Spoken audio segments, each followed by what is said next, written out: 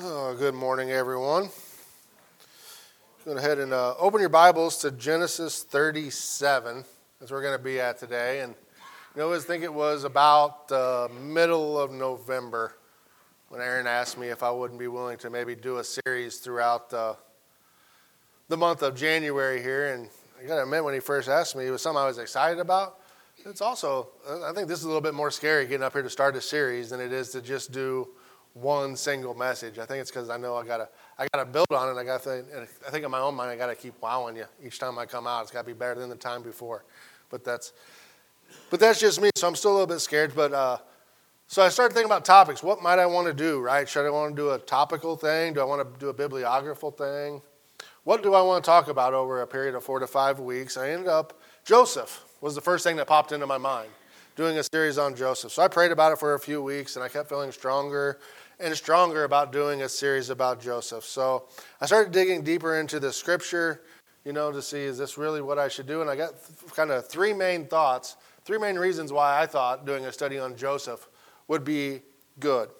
First, Joseph, he's fourth in the patriarchal line of the people of Israel, right?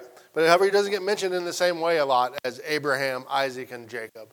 You don't hear people in the New Testament saying, I am the father, the God of Moses, God of our fathers, of Abraham, Isaac, and Jacob. They don't go Abraham, Isaac, Jacob, and Joseph, right? They always kind of stop there at Jacob.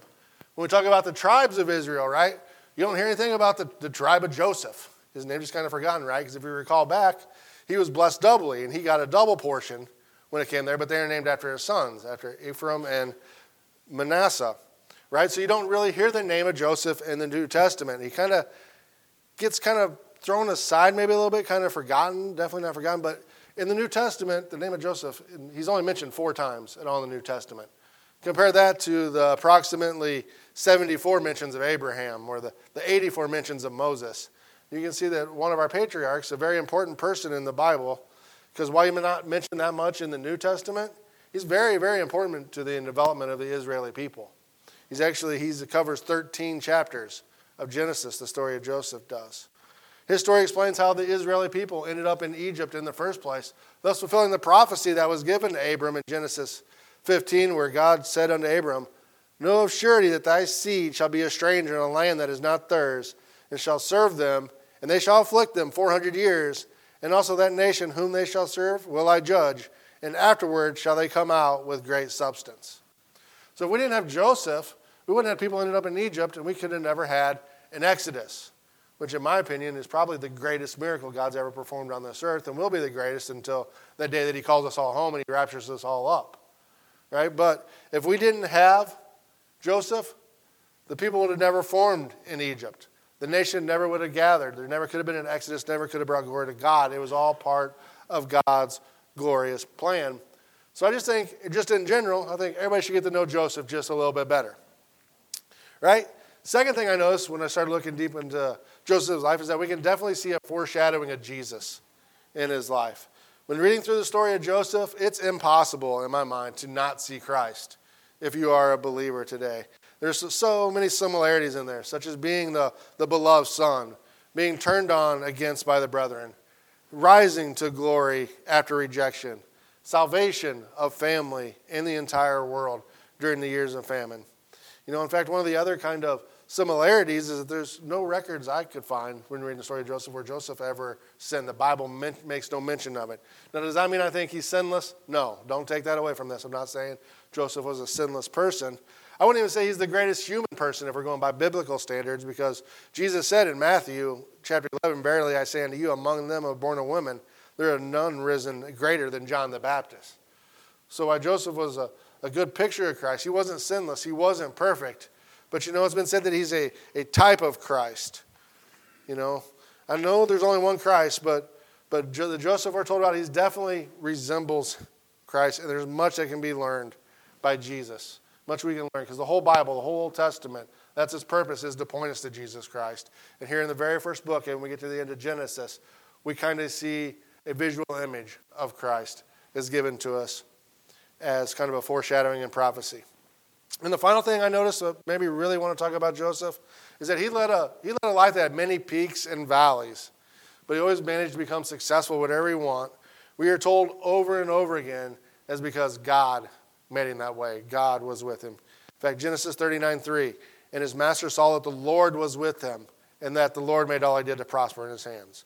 Genesis 39:23, the keeper of the prison looked not to anything that was under his hand, because the Lord was with him. And that which he did, the Lord made it to prosper. In Genesis 41, and Pharaoh said unto his servants, can we find such a one as this man, whom the Spirit of God is? And Pharaoh said unto Joseph, for as much as God has showed thee all this, there is none so discreet and wise as thou art. Thou shalt be over my house, and according to thy word shall all my people be ruled. Only in the throne will I be greater than you. So here it again, because Joseph, God was with Joseph. God is blessing Joseph. He's getting some rewards. After that, Satan, it goes on to show how Joseph is successful. And he stores food in the time of famine. Right? So that way, or in the time of plenty. So when the time of famine comes, he's not only to save the people of Egypt, the people of the entire world he has food through. God is truly blessing him, everything he does. However, it's not just that God is blessing him, it's what we don't read when we're reading the story about Joseph. We're not directly told what Joseph does. Right? We're not told that Joseph went into his prayer closet and got down on his knees and begged God to fill him with the Spirit. Right? We aren't shown how Joseph went and sought after God. But we're told constantly that God was with him, so we know Joseph must have been doing something right. Right? We're not told that Joseph did that, or he did this, and that it pleased the Lord, and it caused the Spirit to come upon him. No, God's Spirit was always upon Joseph. God was always guiding the steps and the work of Joseph. So no matter what type of situation he was in, God was with him. And I would say that's the main theme of the whole story of Joseph, is that we're going to find out that God was with him in everything he does, right? And that's actually the second part of this series. That's what we're going to call it, is God was with him, when we start talking about this second stage of his life. But as just for introduction purposes, though, we'll see that Joseph was successful in betrayal, in transition, in persecution, in redemption, all because God was with him or near to him. So in essence, what we're not seeing directly the story of Joseph. We're seeing the story of what God can do in a person's life when he gives and totally submits over to God and does the will of God and lets God work through that person. The kind of glory that we can bring to God and the kind of miraculous thing that can happen when we surrender to the Spirit and constantly be filled with it and have it coming through us. So that is how the series came about, from the pit to the palace. And actually, I got to give Aaron some praise here for the wonderful graphic there. I'm not that great at computers, but he helped me find the title and the graphic for that. So I like that an awful lot. And my plan is to give 5 lessons from my life of Joseph. Each week we're going to move a little further through his life and the progression of his life in a chronological order. And my goal each week of this series is going to be threefold. Right? First, I want you just to get to know a little bit more about Joseph, just in general, just a little bit of education, right? Each week, I want you to see a little bit about how Joseph foreshadows Jesus, how Joseph is a picture of Christ, and how the Bible is always pointing us towards Christ. And the third thing I hope is that you can take a practical lesson, something that you can apply in your life out of each one of these, because this is no way going to be a comprehensive study on the life of Joseph. There's so much more that can be taught in the 13 chapters that covers the life that I'm not going to get through everything in 5 weeks. It's going to be more of a big picture look covering some of the major overarching truths woven throughout his story. We're going to start our study here in chapter 37. That's kind of where Joseph gets started, although I believe it was in Genesis maybe 30 where he was born a little bit before that. But the story really picks up in Genesis 37, and we're just going to read verses 23 through 27 to start with, and then we're going to get into his story. Well, Genesis 37, verse 23, the Bible reads, and it came to pass, when Joseph was come unto his brethren, that they stripped Joseph out of his coat of many colors that was on him, and they took him and cast him into a pit. And the pit was empty, and there was no water in it. And they sat down to eat bread, and they lifted up their eyes and looked. And behold, a company of Ishmaelites came from Gilead with their camels, bearing spicery and balm and myrrh, going to carry it down to Egypt. And Judah said unto his brethren, what profit is it if we slay our brother and conceal his blood? Come, and let him sell us to the Ishmaelites, and let not our hand be upon him, for he is our brother and our flesh. And his brethren were content. Let's pray real quick. Heavenly Father, thank you for this day. Thank you for this passage of Scripture. Thank you for the story of Joseph. I just pray that you guide me, fill me with your Spirit, have me say what you want me to say, that it may be edifying and helpful to someone listening today. I ask all this in Jesus' name. So we just kind of read here, right, how the story ends here in this chapter, in verse 37, right?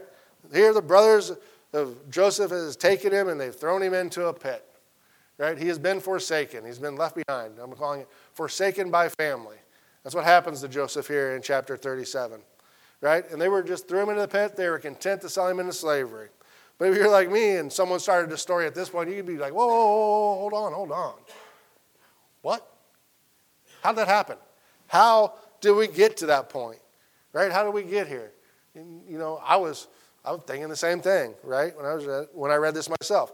How did we get here? How did we get to the point where 10 brothers were so angry, were so upset, said so much malice in their heart that they conspired to leave one of their own blood in a pit to die or eventually sold into slavery? So I think this is better to be explained if we go back a little bit then, right? Go back and work our way back up to this point in the story. If we want to understand what is happening, it's kind of vital to know how we got to this point. And we're going to look at the family history of Joseph. Right? What kind of led up to this, the kind of traits that they had. We're going to look at the current family attitudes that they had towards him, and then that finally led to the current action that was taken against him. So first let's look through Joseph's family history real quick. Right? Go back, his great-grandparents were Abraham and Sarah. Right? They are the ones that received the initial calling from the Lord in Genesis 12, when the Lord said unto Abraham, get thee out of thy country, and from thy kindred, and from thy father's house, unto a land I will show thee, and I will make of thee a great nation, and I will bless thee, and make thy name great, and thou shalt be a blessing. And I will bless all them that bless thee, and curse him that curse thee, and in thee all families of the earth shall be blessed. All right, so God has chosen Abraham, Joseph's great-grandfather, to be the one to make the nations of. He had a wife named Sarah. Sarah was a barren lady, right? But Abraham was promised a kid. Abraham and Sarah got impatient waiting for this kid. Right? So what happened there? Sarah gave her handmaiden Hagar over to Abraham. And Abraham had his first child born, Ishmael. 14 years later, God opened up Sarah's womb, and she bore Abraham a son, whom they named Isaac. If you recall the story, remember there was a bunch of drama going on this time between Sarah and Hagar. And Sarah didn't want Ishmael around, and she convinced Abraham to get him to leave. And Ishmael was cast away from the family, although he was blessed and told that his seed would become a great nation too. Later on, God tested Abraham by telling him to offer Isaac as a sacrifice, only to stop it in the last minute. This cemented the covenant that God made with Abraham and ensured that his blessings were going to be poured out onto him. Shortly later, Sarah passed away. Right? Abraham then had to choose a wife for his son Isaac. And it was important to Abraham that he take a wife not of the Canaanites in whom they dwelled, but rather he should take a wife from his own family. So he sent a servant back to his family, where the servant found Rebekah, who was the sister of Laban of the house of Abraham's brother. She was brought back to Isaac, and they were married. So that's our first generation there, right, where Joseph was coming from his great-grandparents. And then you have his grandparents, Isaac and Rebekah, that we were just started talking about. They were married at the age of 40. Right? And they had kind of a similar problem, a problem that kind of seems to run in this family here, right? In Genesis 25, and Isaac was 40 years old when he took Rebekah to wife, the daughter of Bethuel, the Syrian of Padanaram, the sister to Laban the Syrian. And Isaac entreated the Lord for his wife, because she was barren, and the Lord was entreated of him, and Rebekah his wife conceived. So again, we see another woman that was hard to bear children in her young age, right? They prayed to the Lord, and eventually as she got older, her womb was opened. The Bible tells us in verse 26 that she was give birth to twins, and Isaac was 60 years old when that happened. So 20 years that they had to pray and wait for this child to be born. But it wasn't just one child. There were 2 children in the womb of Rebekah at this time, so much that she had to seek out the guidance of the Lord to figure out what was going on. And the Lord gave her some prophecy in Genesis 25, saying unto her, 2 nations are in thy womb, and 2 manner of people shall be separated from thy bowels. The one people shall be stronger than the other people, and the elder shall serve the younger. This was told her before she gave birth to her twins. The firstborn came out all hairy and red-colored. They named him Esau for that. The secondborn came out holding the heel of the first, and he was named Jacob, which in the language means to follow or heel. We're also going to see it can also mean deceiver or supplanter, which is going to fit Jacob perfectly as the story moves on, right? Esau, the red-headed, hairy one, he was an outdoorsman, right? He was a hunter. He liked to work the fields. Whereas Jacob, he was a plain man. He liked to live in tents. Isaac loved Esau, though. He was his favorite, right? But Rebekah had great love for Jacob. And this turns out making up for some competition in the life of these two youngsters. Imagine they're having one parent think one way about you, one parent has one favorite, the other parent has the other favorite, right? So when they were young kids, Jacob earned his name as being a deceiver or being a supplanter when he bought the birthright of Esau. Bought it for some red lentil soup. Esau didn't care much about it at the time. He was just hungry. He sold his birthright straight away. And as Isaac was getting older, and Jacob being the favorite of Rebekah helped him steal away the blessing from his older son. Right? Yeah, my names are getting so many names, they're starting to jump up in my head here. But Isaac wanted to put a blessing on to Esau, his oldest son. So I told him to go out and prepare him some venison, go out hunting, and prepare him the meat that he likes. But while he was out, Rebekah worked with Jacob to steal that blessing. Put some fur on his hands, made him smell like his brother, made up some stew like his brother made, and had him take it into his father, so he got the blessings. Boy, and that just caused some more family problems right there. That made Esau very, very angry. Angry enough that not only did his younger brother have his birthright, he also had the blessing from his father. He wanted to kill Jacob at this point in time. So under the conviction of Rebekah, Isaac sent Jacob away. Sent him away to find a wife. So he wouldn't find a wife in the land either. They sent him back to the family of his mother's brother, Laban. Partly to get away from Esau, because Esau's rage, and partly to find him a wife. And that would get to Joseph's parents, which would be Jacob and Rachel. So Jacob left, and he went to Laban, his mother's brother, and when he immediately there, he found Rachel, and he loved her. Genesis 29 reads, "And Jacob served 7 years for Rachel, and they seemed unto him but a few days for the love he had to her. And Jacob said unto Laban, Give me my wife, for my days are fulfilled, that I may go unto her." So he went out there, and as soon as he got out to the land, he saw Rachel. And he wanted Rachel as his wife. So he talked to Laban and volunteered to work 7 years. And that didn't bother him a bit, because he wasn't getting what he wanted after it, right? But Laban was an old trickster too. Just as Jacob had deceived and tricked his brother Esau, he kind of ran into his match. A lesson we can learn here, right? When we're out being a trickster, there's always someone out there that's going to turn it right back around on us. But Laban tricked Jacob, and instead of sending Rachel into him, he sent his older daughter Leah. So now Jacob was married to Leah when he really wanted to be married to Rachel. So he had to work another 7 years to get the hand of Rachel in marriage. And then after that, he spent another 7 years working for Laban. So in total, he was there for 21 years.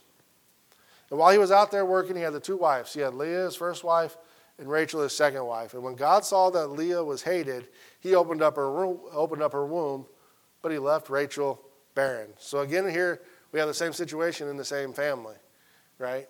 Someone not being able to bear children in their young age, God closing up their womb.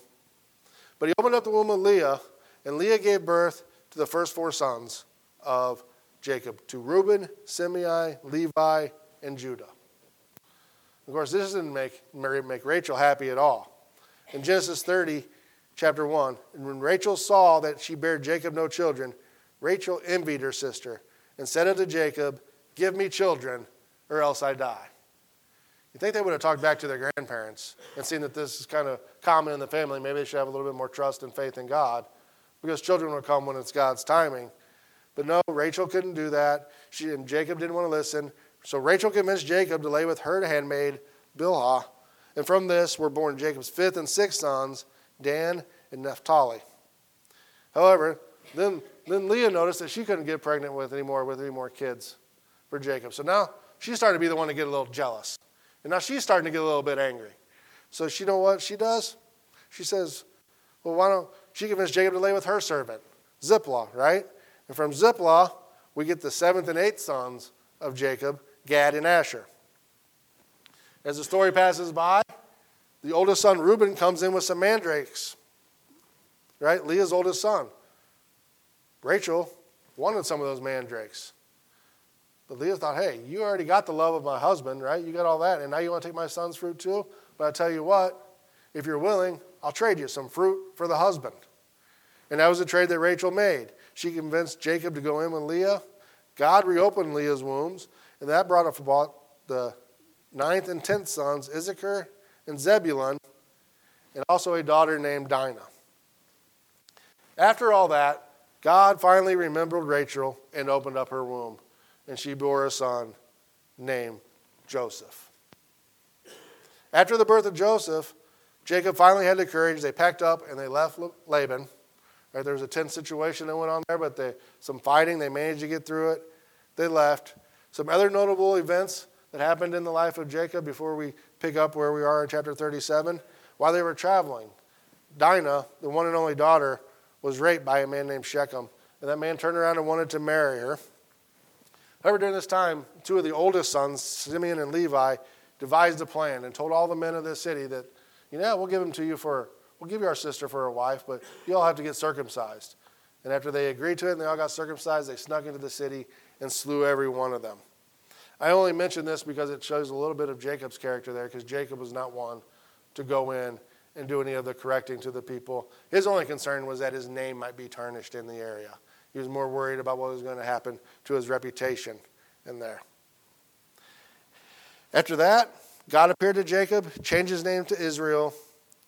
Rachel became pregnant again, and she died while giving birth to her second son, which was named Benjamin. The last thing we'll kind of mention about the life of Jacob here, after the death of Rachel, Reuben went in and laid with his father's concubine. And Israel knew about it. Jacob knew about it.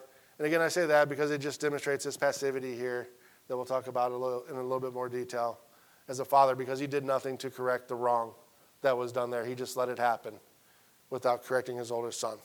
So that kind of brings us up to speed with the family history. That's how we got to Joseph. We'll go through all of the great patriarchs of Israel history. That brings us to chapter 37. And we started getting into Joseph's story. So why do you need to know that family history, though? Why is that important, right? Well, first, now we know for a fact that Joseph is in the line of Abraham, right? He's a part of God's chosen family. And boy, look at that family that he was in. It was chosen by God, and that is not a perfect family at all. That is a far from perfect family. It's just like God to choose the imperfect things of this world in order to accomplish his plan.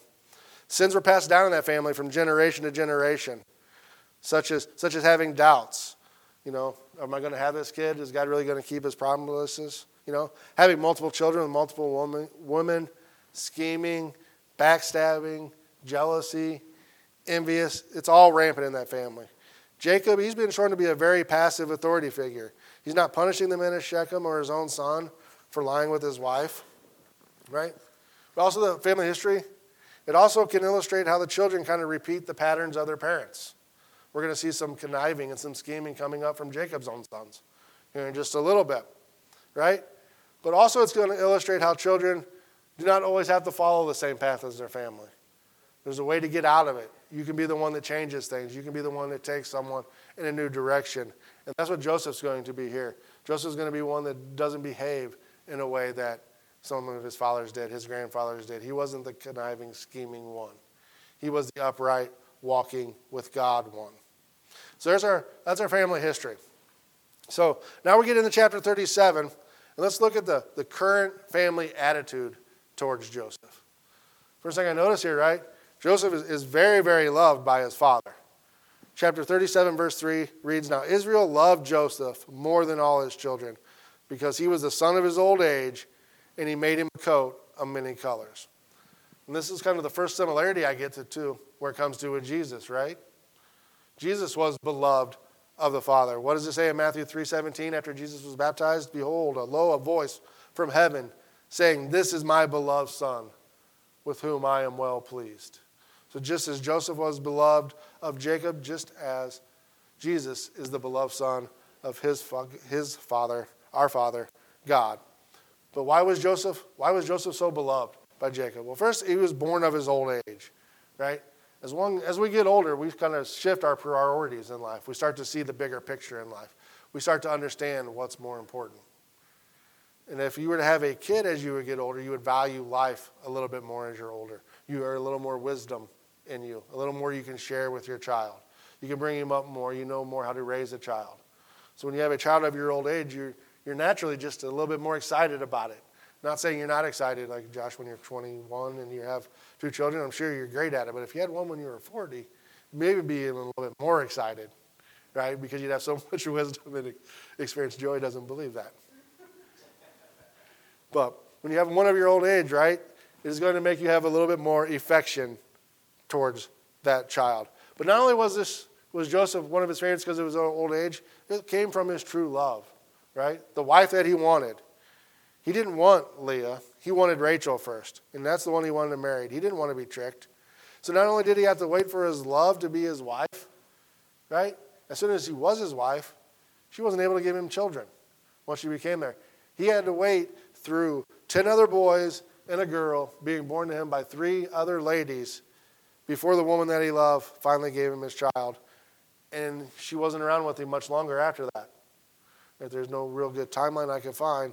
But while Joseph was still a young boy, his mom passed away giving birth to his younger brother. So I'm sure every time that Jacob looked at Joseph, he saw a little bit of his mother in there. And it just made his heart pull towards him even more. Not only because he was old age, but because he was from that woman that he loved so much. And Jacob showed his love openly, right? What does it say there? That he made him a coat of many colors. So wearing colorful clothing at this time, man, that was a big deal. It's not easy to get colorful clothing made. It's expensive. You got to have the dye. You got to have someone who knows how to do it. And when I was studying this, I found out that in the original text of this and the way it's written out, it means more than that coat was just colorful, right? It means the design of the coat was a little bit different. It had long sleeves on it. It had long legs on it. Went down to the ankles. It wasn't like your normal tunic, right? They had the short sleeves up about the elbows and cut off at the knees so you could get out there in the fields and you could work and you could move around. No, this was made more like for one of the superior officers. One not made for work, one that was made for supervising. And that appears to be what Joseph's job was. You know, his brothers took the flock out. Joseph hung back until he was directed by his father. In verse 14 of chapter 37, Jacob tells Joseph, and he says to him, "Go, I pray thee, and see whether it be well with the brethren, and bring well with the flocks, and bring me word again."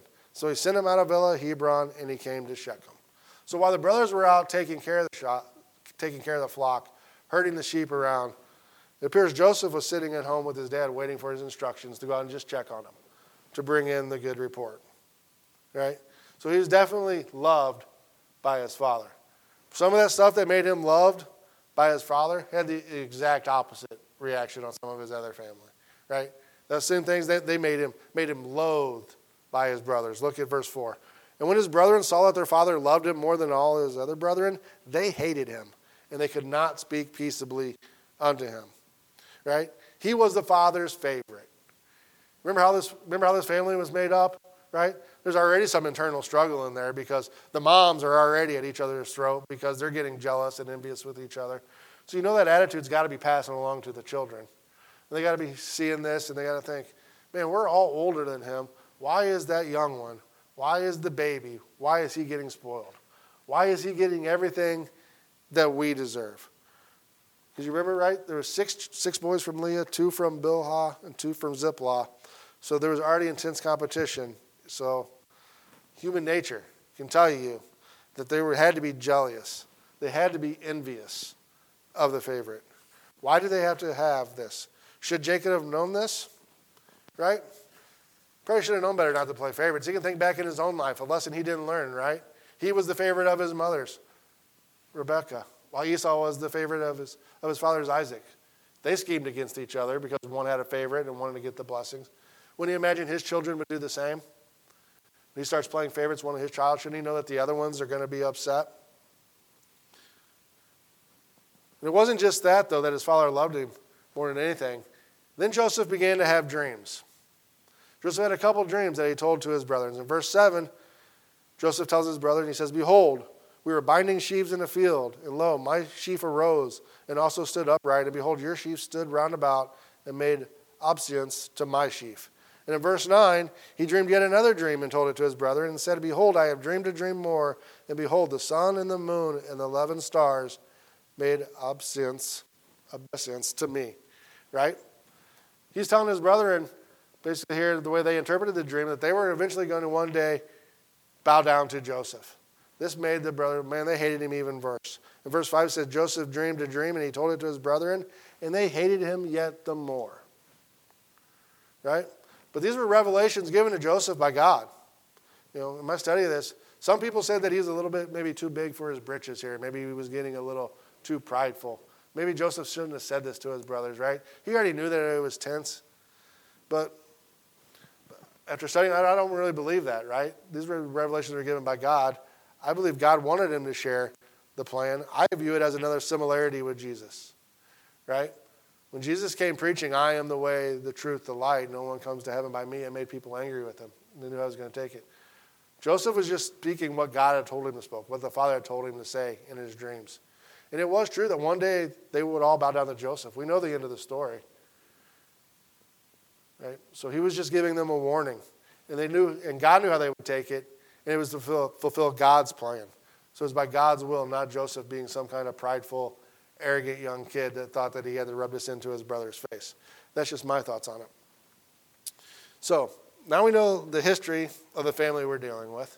Right here, how they like to argue with each other, how they like to be competitive, and they're contentious, right? We understand the competition and the jealousy and how it's not a new thing. It's been present for generations. We also now kind of understand the current family dynamics, how Joseph's getting spoiled by his father. His mother is gone, but all the other brethren, they're not real happy with him. So that makes what we read about at the beginning, the actions of his brothers, a little bit more understandable now, does it? Not excusable. Definitely not excusable. But it starts to come into a little bit of light here, that understanding what they did and why they did what they did in their own minds. So it brings us to the last point, right? The family action and the actually selling of the brother into slavery. First thing that stood out to me in this thing, though, is that it was definitely a premeditated idea. This wasn't something that they just thought up one day. And that's kind of how it can happen today, right? Joseph wasn't doing anything wrong. He was just following the direction of his father and going out to check on his brethren. But they had hate in their heart because of their own shortcomings, their own failures, their own attitude, right? And when they saw Joseph coming along the way, that was their first thought. Their first thoughts went to evil, right? We're going to get this boy. Let's show this little dreamer what's up, right? Who does this guy think he is? I've had about enough of him. When we're being good Christians and we're letting our light shine, people can see us from far away too. They know when we're coming. And they can make up their mind before we get there. It doesn't matter how we treat them, how we behave to them, what we're coming to do. When they see us coming, they may premeditate it in their mind. Well, look at that Christian coming at me. Who does he think he is? Right? We need to keep the same attitude as Joseph here. He didn't steer away from them. He didn't move on. He still went on to do his job. He was still doing what his father had directed him to do, was going to check on them. So while it was premeditated, it definitely did not affect Joseph. The second thing I noticed in here was that there was one person that objected to this whole thing, but man, it was a real soft-spoken objective. In verse 22, Reuben, he said unto his brothers, "Shed no blood, but cast him into this pit that is in the wilderness, and lay no hand upon him, that he might rid him out of their hands to deliver him to his father again." So we get Reuben here saying, hey, throw him into the pit, but don't kill him yet. Just go and throw him in there and just leave him in there. He doesn't really give him any direction, tell him what to do with him. And I kind of question Reuben's motives on this. I'm not exactly sure. The Bible doesn't tell us why Reuben did this. But I think Reuben was probably trying to gain some favor back with his father. Him being the firstborn of everyone and seeing Joseph being treated as the firstborn, he was probably going to try to play the hero here. Maybe he was trying to make up for laying with his father's wife after Rebecca had died, or Rachel had died and passed away. Right? Who knows what Reuben's motives were here? But he didn't make a full-hearted attempt. He didn't stand up to his brothers and say, no, you're not doing this. He just kind of said, go ahead and do part of it, but don't do it all. Right? I doubt that he was convicted to do good because he wasn't adamant about it. He was awfully sly about it. He didn't stop him from putting him in the pit, but he said, I'll come back later and save him. This is a little lesson you learn. When you go along with something and you don't stop it, right, you're just as guilty as the people performing the action, right? He had an opportunity here to stop it. He was the oldest. I'm sure he had some weight with his brothers. He could have said, no, guys, we're not doing this today. I'm not going to put him in that pit while I'm here, right? He had the power to stop it, but he did not do it, making him just as guilty as his brothers. Third thing, they fulfilled their evil desires, right? To fulfill their desires, the first thing they had to convince themselves that what they're doing really isn't that bad. Right? That's how we all have to behave too. When we're going to willfully do some sin, we know it's wrong. What do we like to do? We like to justify in our head. Say, hey, well, it could be worse. I could be doing something worse here. Right? In verse 26, Judah said unto his brethren, what profit is it if we slay our brother and conceal his blood? Right? Come, let us sell him to the Ishmaelites, and let not our hand be upon him, for he is our brother and our flesh, and his brethren were content. They're saying, hey, he's our brother. We can't have our blood upon our hands. Right? It won't be that bad. We'll just pick him up and we'll sell him into slavery. That's not that bad of a sin. Right? Trying to ease their conscience so that way they don't have to have their blood on their hands. But it's the same thing. People convince themselves, and they'll say the blood's not on our hands. We didn't kill him. We only sold him into slavery for 20 pieces of silver. Sound familiar? Someone getting sold into slavery? Another reflection back to Jesus, right? Jesus being sold by Judas for 30 pieces of silver. You think Judas has that same remorse? Think Judas tried to convince himself at that time that he wasn't doing anything that bad? He wasn't killing Jesus. He wasn't putting Jesus on the cross. He was just turning him over to the authorities. It's not really his blood wasn't upon his hands. But his conscience wasn't clear. Wasn't. We know that from the story. We know that Judas went and hung himself and had his blood scattered, his bowels all over the field, right? And our conscience should not be clear, just as any of these brother conscience should not be clear just because they didn't commit the most grievous sin that they thought of because they dialed it back. They are just as guilty. Just as Jesus told us in the book of Matthew in chapter 5, Jesus tells the people, ye have heard it said by them of old time, thou shalt not kill, and whoever shall kill shall be in danger of judgment. But I say unto you that whoever is angry at his brother without cause shall be in danger of judgment. That's what Jesus was teaching. Just the anger, the thoughts, the malice they had in their heart. What they wanted to do to Joseph was just as bad as the act. Pulling it back and making it a little less heinous is not getting them off the hook. And people today are just like that. They'll do anything to justify their evil. I'm sure the brothers, they had many, many excuses. They probably said to themselves, yeah, he brought it upon himself. He was just being too prideful telling us about those dreams. He knew we didn't want to hear it, but he kept on saying it. Or maybe they blamed it on Jacob. Well, if Dad just hadn't loved him so much, if Dad had just shown us just as much favor as he's shown them, we wouldn't have had to do it.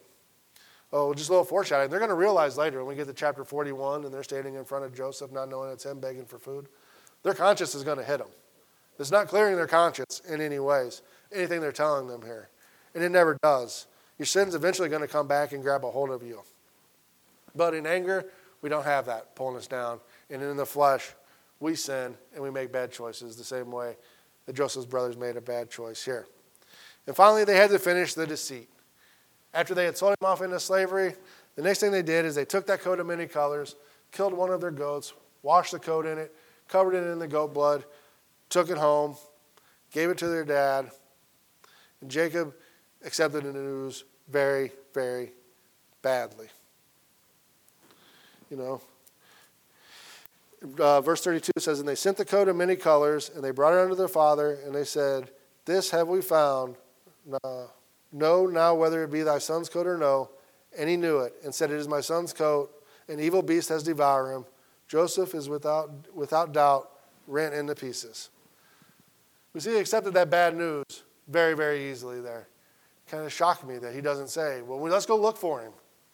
Let's send a party out. Where did you get this coat at? Let's go search the area. Maybe my son was alive. It's kind of human nature in my mind when I say this, find out that when we get bad news, we accept that really, really easily. right? We always kind of have that negative mindset. Kind of Jacob did here. Oh, yeah, my son's dead, and this is whatever. You told me. You showed me a little bit of his clothes. That had to be how it is. And he went into mourning. When you get good news, though, we don't seem to react the same way. We said here in Jacob's life, right? If we go over to verse 45, his brothers are coming back in chapter 45, of Genesis. And then the brothers come back, and they're going to talk to Jacob, and they told him, saying, Joseph is yet alive, and he is governor over all the land of Egypt. And Jacob's heart fainted, for he believed them not. They didn't believe the good news when it came. No, it's our heart. That's how we want to be, right? We want to accept all the bad stuff that comes in. We don't question it. We just go with it. It has to be true. But when something good happens in our life, we want to doubt it. We don't want to believe the good things God has given us. We need to be more open to those ideas. And last thing I want to say about finishing the deal is that these boys, these young men did this. They showed no remorse for their actions either. It's going to make what we're going to read later in our story later even more remarkable, that Joseph could show the grace and the humble and the compassion that he did. Because imagine they told that their father that their younger brother had died.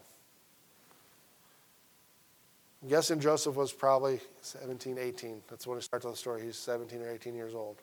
It's not until Joseph is in his mid-30s that they find out that he's still alive. And that whole time, they keep that secret. The whole time, they don't open up a word to their father. The whole time, not one of those 10 brothers thought it prudent to tell their father that there might be a chance that their youngest son could be alive somewhere out in this world, showing what their true motives were and the true evil they had in their heart towards Joseph. So our chapter ends here with Joseph being sold as a slave into Egypt. He had been forsaken by his entire family. In their eyes, he was as good as dead. He was never coming back. And what a sad story that would be if that was where it was ended, right? But we know better. We know where this story is going. We know where it's going to end. We know how God is going to take this evil act and turn it into something wonderful, right? God is going to use this evil to benefit the world and to bring glory to himself. God is going to take Joseph from the pit into the palace. So finally wrapping it up here, what can I hope you can kind of take away as lessons from this, right? Attitudes and actions get passed from generation to generation, right? All of these families we were talking about, they were all chosen by God. 4 generations. They were all godly people. You could call them what we would say today Christian families, right? But they all had their struggles, and they all had their sins, and they all passed that sin along to members of their family. So it's important how we treat and raise our kids. It's important the example that we set for them. Not only the bad things, but the good things as well. Second thing, favoritism in families can lead to jealousy and should be avoided.